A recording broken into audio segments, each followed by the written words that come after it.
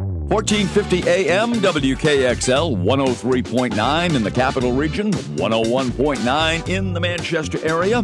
It is Kale & Company. We're presented by Weed Family Automotive, 124 Store Street in Concord. You can call them for an appointment right now at 603-225-7988, weedfamilyautomotive.com. And our guest today on this edition of Kale & Company is Clayton Kruder.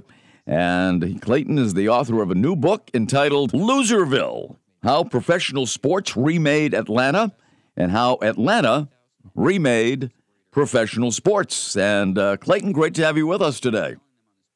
Oh, thanks so much for having me, Ken. I appreciate it. Well, it is certainly my pleasure. And before we talk about your book, and I have not had the opportunity to read it as yet, I must tell you, but can't wait. Let's talk a little bit about your background. I am a historian. I teach at Norwich University in Vermont. I have a PhD in U.S. history from Boston College.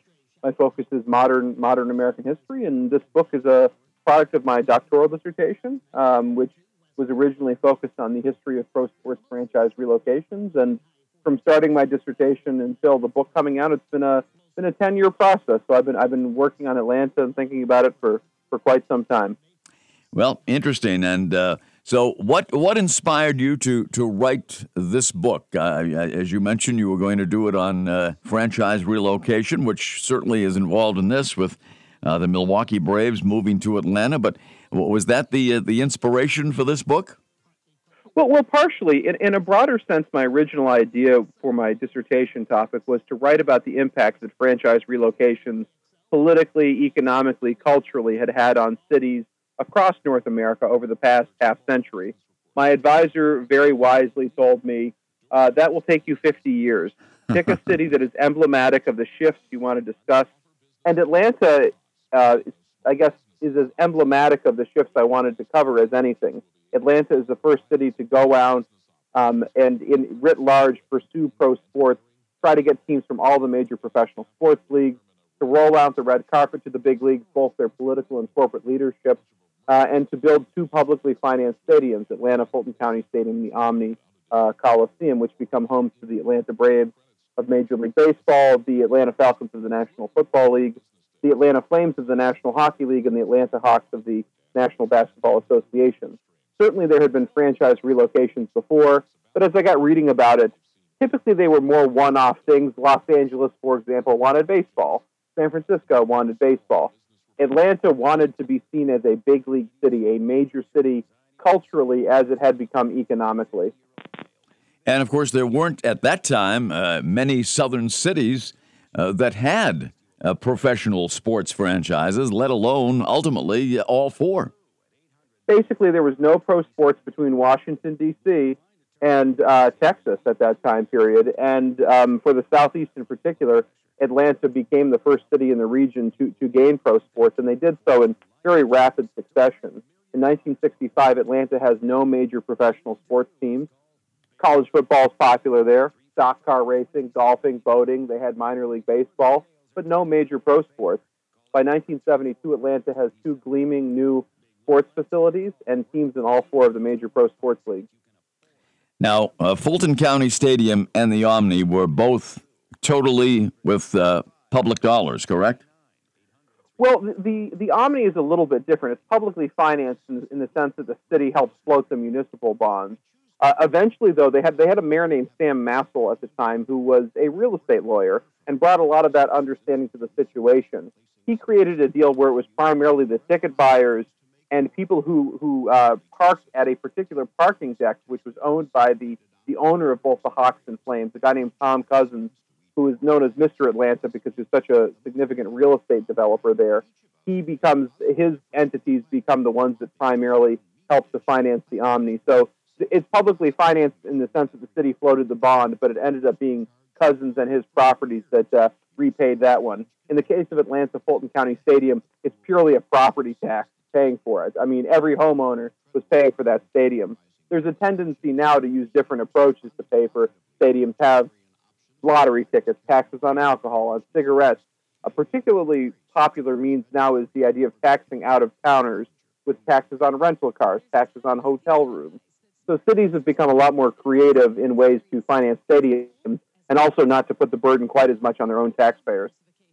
So let's talk about the first shift and the first major league team in Georgia, in Atlanta, and that was the Braves that moved from Milwaukee to Atlanta. So tell us about how that all transpired and how that took off. It really started when a group of young businessmen from Chicago bought the Braves. The Braves had originally been in Boston until 1953. A guy named Lou Perini, who was a major construction and real estate developer in Boston, ended up relocating the team to Milwaukee. The Braves had always been kind of the number 2 team in town. Moves them to Milwaukee. They have a lot of success. Perini decides he eventually just wants to get out of the sports business, sells the team in the early 1960s. This group of young investors, Chicago-based, generally the sons of wealthy industrialists in the city, when they buy the Braves, get the idea by looking to Green Bay, just down the road from them in Milwaukee, on how to make some money for their team. The Green Bay Packers are very famously financed through fans who buy stocks in the team to support the redevelopment of the stadium and the financing of the team. The Braves decide to hold their own stock sale. It does not go very well. These are new guys. They're from out of town. People in Milwaukee, I always look at people from Chicago with a little bit of suspicion that they're the big city guys trying to pull one over on them. And that was generally the attitude of people in Milwaukee. The Braves put up 120,000 shares of stock for sale. They sold like 15,000 of them. And from that moment onward, the Milwaukee Braves owners were looking for a new home for their team. Attendance had dwindled, and there were some other local factors, but it was primarily because the stock sale had gone so badly. And you have Atlanta, which is so seriously aspiring to become a big league town. They elected a guy named Ivan Allen mayor in 1961, who ran on a platform with a major plank called Major League City, focused on bringing in pro sports as a means of uniting a community with lots of different kinds of divisions, whether it was transplants and natives, suburban, urban, racial divisions, in part because this is still the Jim Crow South, although Atlanta was probably the most progressive city in the region at the time. But nonetheless, they saw Allen and the Atlanta city leadership saw sports as a potential unifier and also a source of prestige for the city, something that would put its name alongside Los Angeles and Chicago and New York in the standings. So Atlanta is very eagerly pursuing pro sports. The Braves are looking for a new home, and those two interests end up coming together. And the Braves sign a lease to come play in Atlanta. There's a protracted legal battle for control of the Milwaukee franchise.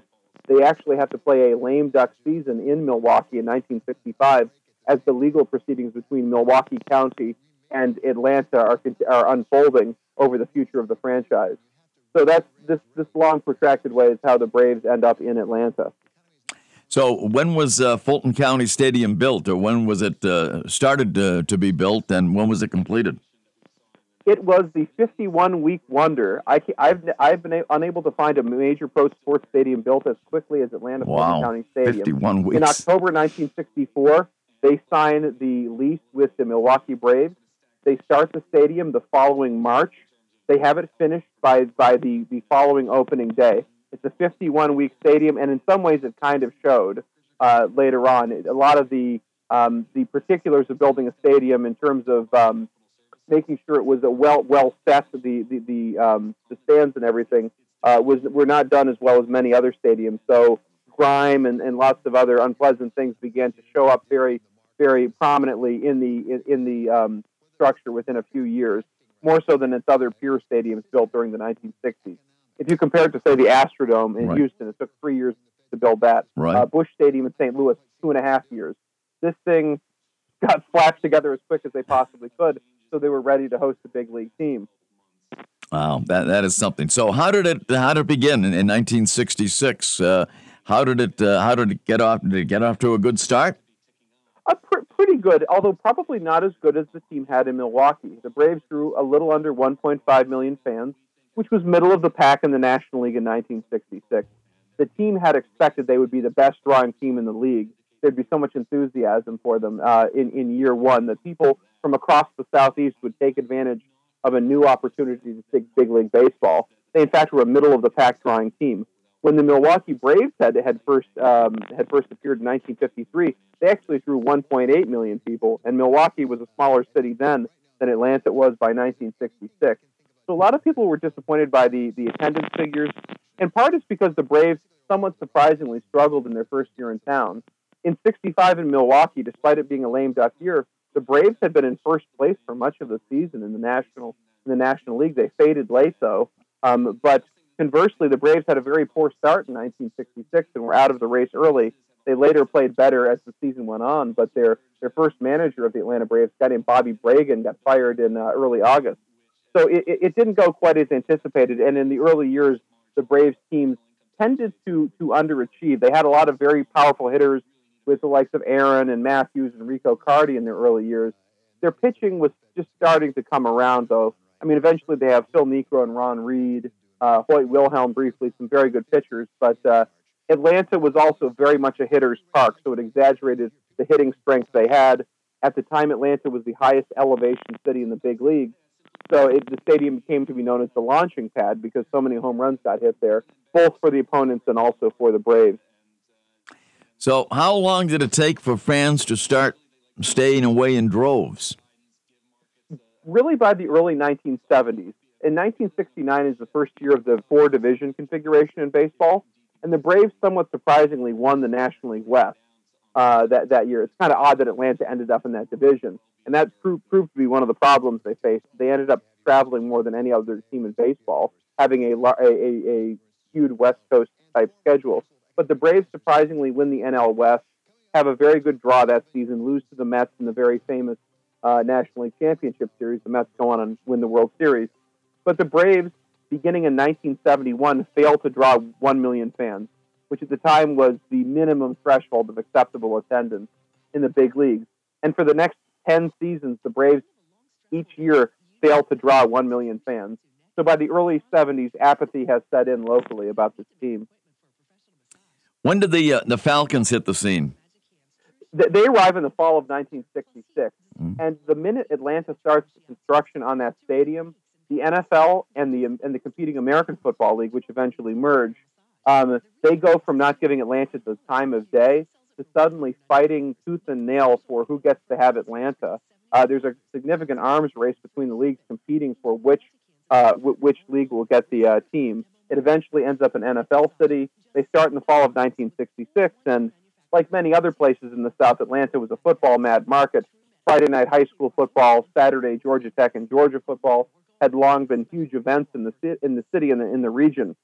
The Falcons initially draw well, but end up having a lot of struggles in terms of attendance, in terms of particularly the issue of no-shows. Pro football, most tickets are purchased as part of season ticket packages because it's a relatively short schedule compared to, say, baseball or basketball or hockey. So by the mid-'70s, the Falcons struggle in the standings throughout their early years in town as an expansion team. They don't make the NFL playoffs until 1978. In 1974, more than 40% of the tickets that got purchased for Falcons games went unused that season. People bought a season ticket because they may have wanted to go see the Packers or go see the Colts or some specific team on the schedule. There were a lot of fairly affluent ticket buyers in the region. But the idea of going in December and sitting and watching the Falcons play against the last place team did not appeal to people. There were two different games in the 1974 season. The Falcons were a 3-11 team that year, so they weren't terribly compelling. There were two different games that season in which the Falcons had more than 40,000 no-shows to home games. Just a few thousand people in the stands, every ticket paid for, but just this empty venue, which looked pretty bad on television. Yeah. So obviously at that point in time, the Falcons were selling more tickets. I mean, I know the season is much shorter, but selling more tickets than the Braves. And were they the more popular team from, let's say, 66 through 74? I would say probably not, though, because baseball had a very significant summer television audience. And there was also more regional appeal for the Braves because the Braves from their first day were broadcast between 20 and 30 times a year on WSB, which was the big local television station, and also on a broader regional network. There were lots of people in the Carolinas and Florida and Alabama and Tennessee who became Braves fans as a result. Locally, the Falcons may have been more popular, but as a regional draw, the Braves were certainly more of one.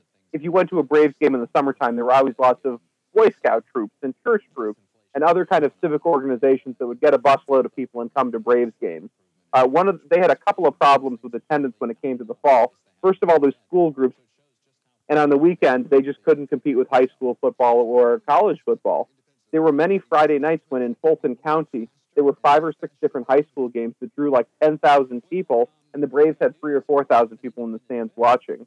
So that it proved a very difficult situation for them to compete with a lot of the existing local sporting interests. Well, you mentioned the Braves being on WSB in Atlanta, and then the Superstation came along, TBS, Ted Turner's creation, the Superstation, and the Braves became America's team. What year was that when TBS was first on the air? Well, TBS it was originally called WTCG. It was a UHF station in Atlanta. And yeah. Turner takes control of that station in 1973. The Braves' contract is up for availability, in part because they hadn't actually drawn that well on television in the early 70s. So as opposed to WSB, which was probably the most prominent broadcaster in the South, being the place that the Braves games were located, they were suddenly on this upstart UHF station. And Turner had what you expect out of TBS, a lot of reruns and old movies and Braves baseball. That's how it was in the early 70s, too, once he got the team. He starts broadcasting pretty much every game to a fairly large regional audience. And eventually, when the Braves come up for sale after the 1975 season, he purchases the team. His network is starting to get going. He's trying to expand. He's using the satellite technology that HBO had already been using to broadcast across the country, and his whole Superstation concept is coming into being. He buys the Braves primarily to serve as inexpensive programming for his TV station. They're already on, but he doesn't want to lose his bread and butter with that, because the Braves owners considered selling the team to groups in Toronto and Seattle, who very shortly thereafter got American League teams, as well as there was a discussion about the Braves splitting half of their home games with New Orleans at the new Louisiana Superdome. The Braves would play their part of the season. So Turner saves the Braves for Atlanta. He also saves the Hawks, whom he purchases 1 year later. The Hawks certainly struggled in the standings struggled at the box office in the early years in town. When they got to Atlanta, they actually had a fairly good team from St. Louis, but the success of the team as well as their popularity waned quickly. So he saves 2 different franchises who may well have left town, and then they served as anchors for his programming on TBS in the 70s, 80s, and onward. Yeah. And what impact did that have when virtually every game, and I remember it even here in New England watching the Braves a lot on TBS, but what impact did that have on attendance? Initially, I would say it didn't exactly have a positive impact. I think the local perception of the Braves remained in place for quite a few years. They failed until 1980 to draw 1 million fans. What did change, though, is that they suddenly had a national audience, that there might be a couple of million people around the country watching these games. In the early 80s, the Braves begin to turn things around. In 1982, they again win the National League West, somewhat surprisingly. They began the season with a 13-game winning streak, which nobody's ever done before, and that got them a lot of national attention. In 1982, Sports Illustrated did a profile about how the country was becoming Braves country because of TBS. They talked to people in Bismarck, North Dakota, and Reno, Nevada, and Anchorage, Alaska, who were suddenly diehard Braves fans because they had access to us on television. For a while, because of that season, attendance certainly picked up for a couple of years. But something that Turner had done in some of his early years running the team was to take people who had bought a bleacher seat, move them behind home plate so it looked better for television. It looked like there was a crowd there. They always shot the games tightly just so that you didn't see that you had this cavernous, empty 55,000-seat stadium with a few thousand people all lodged behind home plate. So Turner had a lot of promotional guile and found a way to keep things going, despite the team being only marginally profitable in many of its early years. Ted Turner, always the smart marketer for sure. No doubt about that. No doubt about it. We have to take a quick break. Our guest today on Cail & Company is Clayton Cruder, and he is the author of a new book called Loserville, How Professional Sports Remade Atlanta and How Atlanta Remade Professional Sports. We'll have more of this great conversation coming up right here on AM 1450 WKXL, 103.9 in the Capital Region, 101.9 in the Manchester area. all presented by Weed Family Automotive of Concord. Welcome back. It's Kale and Company. Great to have you with us today. And our guest on this edition of the program is Clayton Kruder. And Clayton is the author of a new book, Loserville is the name of it, How Professional Sports Remade Atlanta and How Atlanta Remade Professional Sports. We've been talking mostly about the Braves, a little bit about the Falcons. When did the Hawks move from St. Louis to Atlanta? The Hawks came in the fall of 1968. They'd been in St. Louis for 13 seasons and had done very well. In St. Louis in the early years, they were both a very successful team. They won the NBA's Western Division 5 straight seasons. They won an NBA championship. Really, as the Celtics dynasty got going in the late 50s, they were the primary rival in the Western Conference and met on several occasions in the league championship series. A number of aspects to the St. Louis market ended up creating a tough situation for their owner, Ben Kerner. Suddenly, they had a lot more sporting competition in the region. You had the St. Louis Blues hockey team who showed up, who were competing directly against them in the winter, peeling off some of their potential appeal, particularly as the Hawks began to struggle a little bit in the standings. You had the Hawks played at a very bad arena called the Kiel Auditorium, which was half a basketball arena and half a theater for orchestra. So orchestra sounds would bleed into the basketball arena, and basketball would bleed into the orchestra. At the time when they came into the league in '55, it was kind of a middle of the pack arena in the NBA. But as the NBA expanded into larger and larger markets, they got into better buildings. And the Kiel Auditorium by the late '60s was one of the weaker ones in the league. And frankly, a major problem that the Hawks faced in St. Louis was in the early '60s when they'd been a very successful team. They had a predominantly white roster. By the late '60s, they had a predominantly black roster, and clearly the fan base proved unwilling to support them during this time period. Even though the team, by the time they were leaving town, was a very good team. The 1967-68 edition of the Hawks had Lenny Wilkins and Zelmo Beatty and Bill Bridges and Paul Silas and a very good group of players. They had a coach named Richie Guerin, who'd been a very successful player for the Knicks. And the Hawks were the Western Division champion the year that they ended up leaving town. Attendance, though, had plummeted. The Hawks had once averaged like 10,000 people a game and were down to like 5,500. Atlanta is continuing its pursuit of pro sports.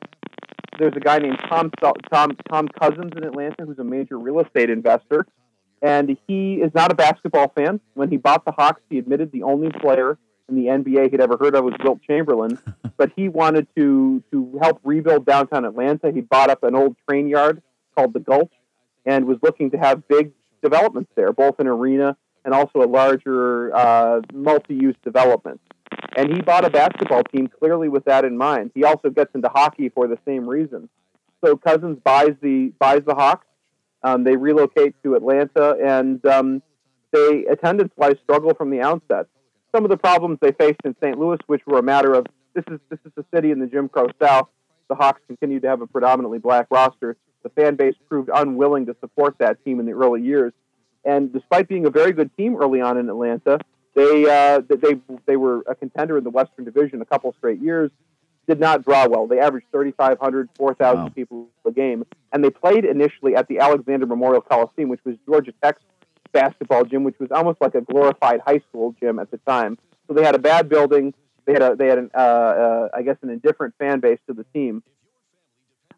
Fortunes begin to change a little bit, at least attendance-wise, when they signed Pete Maravich, who was the most prominent college player in the country at the time. He'd been a big star at LSU, was the all-time leading college basketball scorer, and also a major draw in the South. But even that really didn't turn things around for the Hawks. As the Hawks roster had turnover, the team began to struggle in the standings, and also attendance just didn't improve as people thought it was going to, having this big attraction with Maravich. People might come to see him a couple of times, but having the durable loyalty one would hope from a fan base just didn't happen with the Hawks when they got to town. And when did they move into the Omni? 1972, the fall of 72. It's a beautiful new arena, $18 million facility, plush theater seats. Definitely one of the best new arenas of its era. In spite of that, the draw continued to be poor, in part because the Hawks struggled. In part, it proved there was a lack of interest in basketball in the region. Frequently, professional wrestling, which performed a mile away from the Omni at the city's old armory, which was built during the Cleveland administration. There would be 5,000 people, a standing room only crowd, on many Friday nights, hooting and hollering, going crazy, watching pro wrestling. There'd be 3,500 people at the Omni with Pete Maravich playing, and people sitting in plush theater seats to watch that. So people, when pro sports came to Atlanta, people just didn't simply give up on the things that had previously interested them. Pro wrestling had drawn a wildly popular fan base for many decades in Atlanta, and it continued to do so even after institutions like the Hawks got to town. Yeah. And then the Flames came in when? What year? 1972. Okay. And that was kind of a marriage of convenience, I would call it. The NHL suddenly had competition from the World Hockey Association, an upstart competing league, and the two leagues were fighting over markets. And it didn't matter whether the market had an interest in hockey or not. The Omni was being built in Atlanta. You had the Atlanta city leaders very amped about the idea of getting a pro hockey team, simply so they could have teams in all four of the major leagues. Cousins very willing to invest in it. So the NHL places a team in Atlanta. The state of Georgia did not have an ice rink in it at the time when the Flames got to town. There had been one pro hockey team of any kind in the South in its entire history. There had been a team in Knoxville for 8 years in the 60s that played in the East Coast Hockey League. But the South had no history of hockey when the Flames arrived. There are certainly a lot of NHL franchises now in the region, but it was very much an anomaly. The Flames were on an island when they got to town, and they actually both performed and drew quite well when they got into Atlanta. They had a season ticket base approaching 10,000 for several seasons. They made the playoffs in 6 of their 8 years in town. So they found that they were a very novel attraction. They had a very good general manager named Cliff Fletcher, who went on to become the general manager of the Calgary Flames after the Atlanta Flames moved out of town, later led them to a Stanley Cup championship.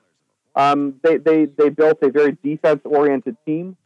Fletcher had been the general manager or the assistant GM of the Montreal Canadiens for much of the 60s. He essentially got the Canadiens Spitbacks and brought them to Atlanta and built a solid and competitive team. And there ended up being some local interest in it. A lot of affluent consumers came to see hockey as a very prestigious or a novel night out in Atlanta. The stadium was right downtown. Nearby was Underground Atlanta, which at the time was a major nightclub, restaurant, bar kind of venue. So a lot of people would go to a Flames game and then continue their evening over at Underground Atlanta. So it was the Flames games were something of a late night hotspot for affluent consumers in Atlanta for several years. Things eventually had a bit of a downturn, and the team ends up moving in 1980. Primarily, though, not because of the team's success on the ice or its appeal to fans, but because the owner, Tom Cousins, got into some hot water with some of his real estate investments. Around the Omni Coliseum, he had built a larger development known as the Omni International Complex. It is now the CNN Center. He sold it to Turner in 1986. And it opened in 75. By 1978, it was the largest real estate bankruptcy in U.S. history. And he was looking to get out from under this white elephant, this slough of an investment in this development. And he ends up selling his team to some oil men from Alberta, who pay him $20 million for a team he had paid $8 million for 8 years earlier. And they end up playing in the arena that became the hockey arena for the 1988 Calgary Olympics. And Atlanta, despite having a fair amount of success with hockey, ends up losing that team, which is kind of interesting among Atlanta's 4 initial pro sports teams, because I would argue pound for pound, the Flames ended up doing the best of the 4 teams in terms of having appeal and also success in their sport. That's intriguing, really. I never looked at it that way. But so were the demographics of Atlanta a big reason for the struggles that some of the teams, or a couple of the teams anyway, had to survive financially? Was it the makeup demographically of the region? Yeah, in a few different ways. I think probably the most significant one is just how spread out Atlanta is. For anyone who's been there, when you think about Atlanta, you think about driving. It is spread out over a 21-county metropolitan area.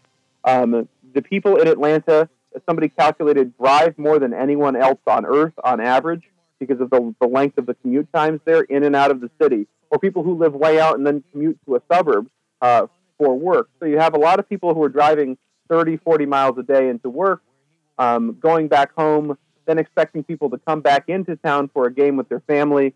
That proved a very tough sell. So how spread out Atlanta was made it a tough situation having these two downtown stadiums. It's also a city with a lot of transplants from other parts of the country.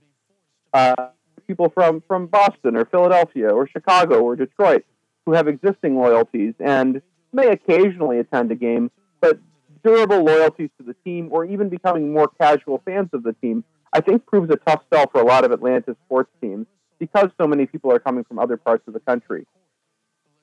Also, there's a lot of transplants from across the South itself, too. I think when people think of transplants coming to cities like Atlanta, they typically think of people coming from the North, coming from the Midwest, but a lot of them are people from other parts of the South who maintain their local affiliations there, too, with college football, among other things. There's also the issue Atlanta has with the local fans. It's not like sports weren't popular in Atlanta before the big leagues got to town. College football was wildly popular. Georgia and Georgia Tech both had massive fan bases. Georgia obviously just won the national championship, was in the 60s and 70s just really building into what it is now. The size of the University of Georgia and also the size of their football stadium doubled between 1960 and the early 1980s. So they're really evolving into the major institution they became. Georgia Tech had been a big deal since the very early part of the 20th century. They'd won national titles back in the teens. The Heisman Trophy is named after their most famous coach, John Heisman. Into the 60s and 70s, there was a problem for people if you had an obituary in the Atlanta newspapers and you mentioned you were a Georgia Tech alum, you would start getting phone calls from people saying, hey, did your dead father have season tickets? If so, I'd like to buy them from you. I mean, for years, people would avoid mentioning they were Tech alumni because those were such a valuable commodity in town. College football is wildly popular. Stock car racing. They would frequently have races that drew 100,000 people in Atlanta, just outside of Atlanta in Hampton, Georgia. There were many dirt tracks across the state that would draw 7, 8, 9, 10,000 people. You have boating, you have golfing, you have excellent weather for much of the year. You have pro wrestling, as I mentioned earlier. So people had a wide range of interests before the big leagues got to town, and people didn't simply give up on them because there were new teams wearing Atlanta across their chests.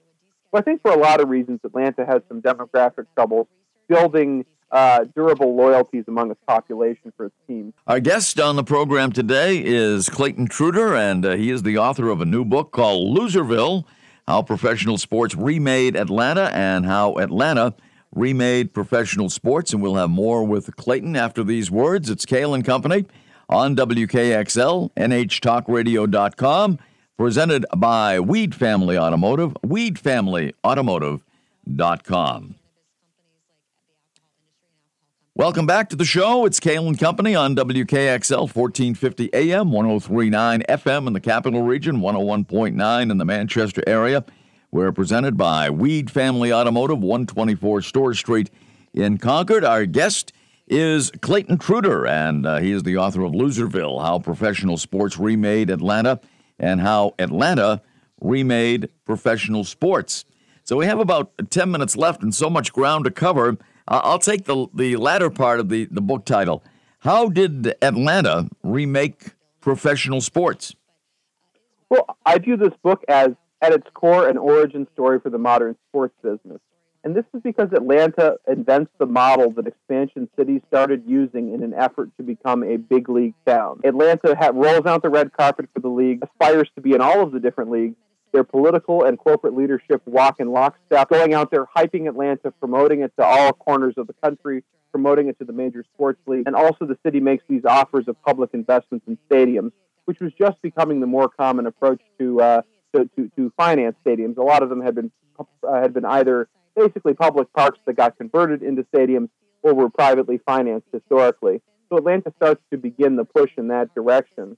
Part of it's also that previous cities that had made an effort to become big league, whether it's Los Angeles getting baseball or San Francisco, those efforts were very much focused on LA wants baseball in the sense of they want a team so people can go watch a specific sport. When Atlanta goes out and pursues pro sports, it's for these much broader civic aspirations, this desire for prestige, this desire for unity, this sense that Atlanta will be seen as a peer with other significant cities by getting the big league. So Atlanta, as a number of the other new pro sports towns like San Diego, Phoenix, Jacksonville, Charlotte. When they went out to try to get the big leagues, it wasn't simply about having an amenity for people to go enjoy. It was about the way their city presented itself to the world. Atlanta was very preoccupied with that from an early time period. So both in terms of financing, the approach Atlanta took in its way to try to convince other people to consider their city, and also the aspirations they brought to it, shaped the way many other cities in the South and West approached trying to get pro sports. It also, in a broader sense, created an arms race among cities. If you're an older pro sports town, Boston or Philadelphia or Chicago or New York, you suddenly have to think about making sure you have top-notch facilities so you can compete with all these other cities that want to become big league. As recently as 1995, the New York Times did a study, and they concluded that 49 cities in the U.S. could support a Major League Baseball team. Well, there's 30 teams in the league, so there's a lot of cities, if they so desired, who could go out there and push to become Major League. And that just didn't start then, and I think it remains the case now, that there are a lot more cities that want teams than there are teams available in these leagues, despite the expansion. And by there being cities like Atlanta that are willing to go out and try to grab the brass ring, it makes it difficult for cities that already have teams to maintain them. They have to make these same kind of public investments. You know, we talked about Fulton County Stadium, how that was paid for by public funding. And then along came Turner Field. How was that financed? Well, thank you for helping pay for it as a U.S. taxpayer. Yeah. Because of it being the site of the Olympics, it ended up being the International Olympic Committee, which relies to a large extent on taxpayer dollars, which helps to finance that stadium. There was actually some floating debt from a refinancing of Atlanta Fulton County Stadium that was also paid for by the IOC. So the final debt on Atlanta Fulton County Stadium got taken care of by the U.S. taxpayers writ large as well. So that was, and then Turner ends up taking on that stadium and it becoming Turner Field after having served as the Olympic Stadium in the 96 games. So there was Turner Field, and that was the Braves' home until what year? Through 96 they played there. In 97, after the Olympics, they moved to Turner Field, and they remained at Turner Field through 2016. And then they go to suburbia a little bit, right? A little outside of Atlanta at what was called... well, it's called Truist Park now, but it didn't start off that way. Yes, it started out as SunTrust Park. The team moved to Cobb County in 2017. Essentially, a taxing entity out there that consisted of businesses in a particular district, a particular self-taxing district, went on their own, went into business for themselves, negotiated secretly with the Braves because they knew their lease was coming up at the stadium after 20 years, and convinced them to move out to the burbs. I mean, in many ways, it's an understandable move by the Braves. Getting people into downtown had always been an issue. There's a lot of transportation issues with Atlanta. First of all, lack of mass transit. Secondly, it just having such a spread out population. Putting a team in an affluent northern suburb, like in Cobb County, made sense. I think it to a great extent reflected where their fan base was.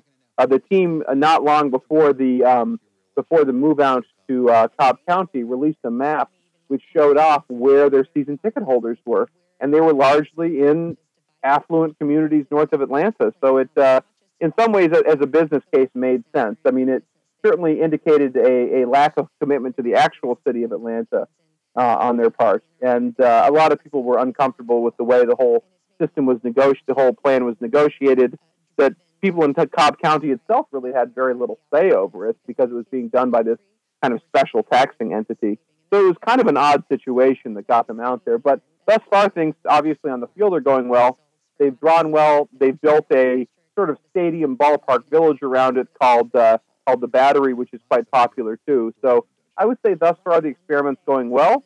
Time will tell to see if it's a durable success, though. Yeah, absolutely. Of course, Atlanta was in the news a lot over the past year. First of all, of course, with the loss of the All-Star Game, which cost the area untold millions of dollars in revenue.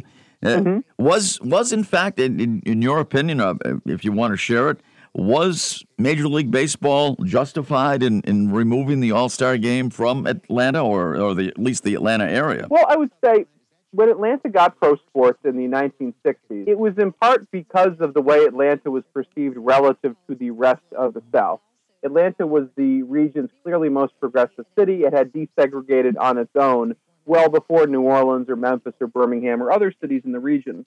So its very positive public persona is one of the reasons the big leagues were willing to move there. And I think when a city chooses to become major league, for better or worse, the local politics end up being part of a national conversation. It certainly helped them in the 60s. It certainly hurt them in this recent example with the voting rights talk in Georgia and also the decision to pull out the All-Star game. So I think it's something a city has to consider when they make this choice to become a part of the national sporting landscape. The things that seem like local matters suddenly become national ones. Increasingly now, of course, with social media and everybody having instant access to everything, it's very difficult to keep something a local issue now, because all of a sudden everybody will have a perspective on it. In terms of what Major League Baseball did, I think they were in a tough spot. It was a very controversial set of things happening there, and they ended up making the decision. I think in terms of it being the year in which Hank Aaron passed away and not having it there was a very sad and unfortunate circumstance. It would have been a great opportunity to honor him, but it was a very hot-button political issue at the time, though, certainly. Oh, no doubt. And I guess the region, I'm sure, felt that they got its revenge when the Braves went on to, get into the postseason and ultimately win the World Series. Yeah, it was a fantastic year for the Braves. And in many ways, I would say surprising, too, because if you went to somebody on August 1st and told them the Braves were going to win the World Series, I think a lot of people would have really scratched their head. They played very much like 500 baseball throughout the first few months of the season. They'd win, they'd lose, they'd win, they'd lose. Finally, they turned it around. Their pitching, particularly the back end and the bullpen, solidified. They'd had good hitting all along, but once the pitching solidified, they proved to be a contender, and they've been good for several years. And it was great to see them win their second championship since coming to Atlanta this fall. I think most of the nation was rooting for the Braves because of the situation they had been put into earlier that season. So that's just my opinion, but I think a lot of the country was rooting for them.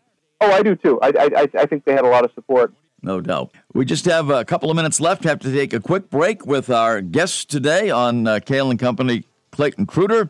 We'll be back with more on Kale & Company right here on WKXL and NHTalkRadio.com.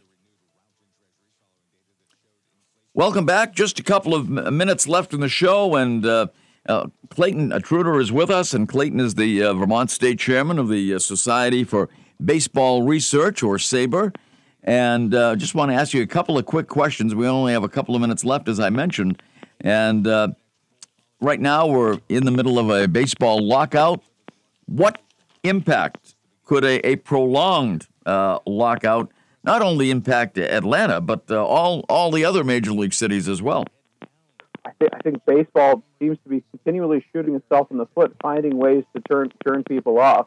I mean, part of it's having these 5-hour-long marathon games now that even diehards find a little tedious at times. So I think baseball's struggling with that.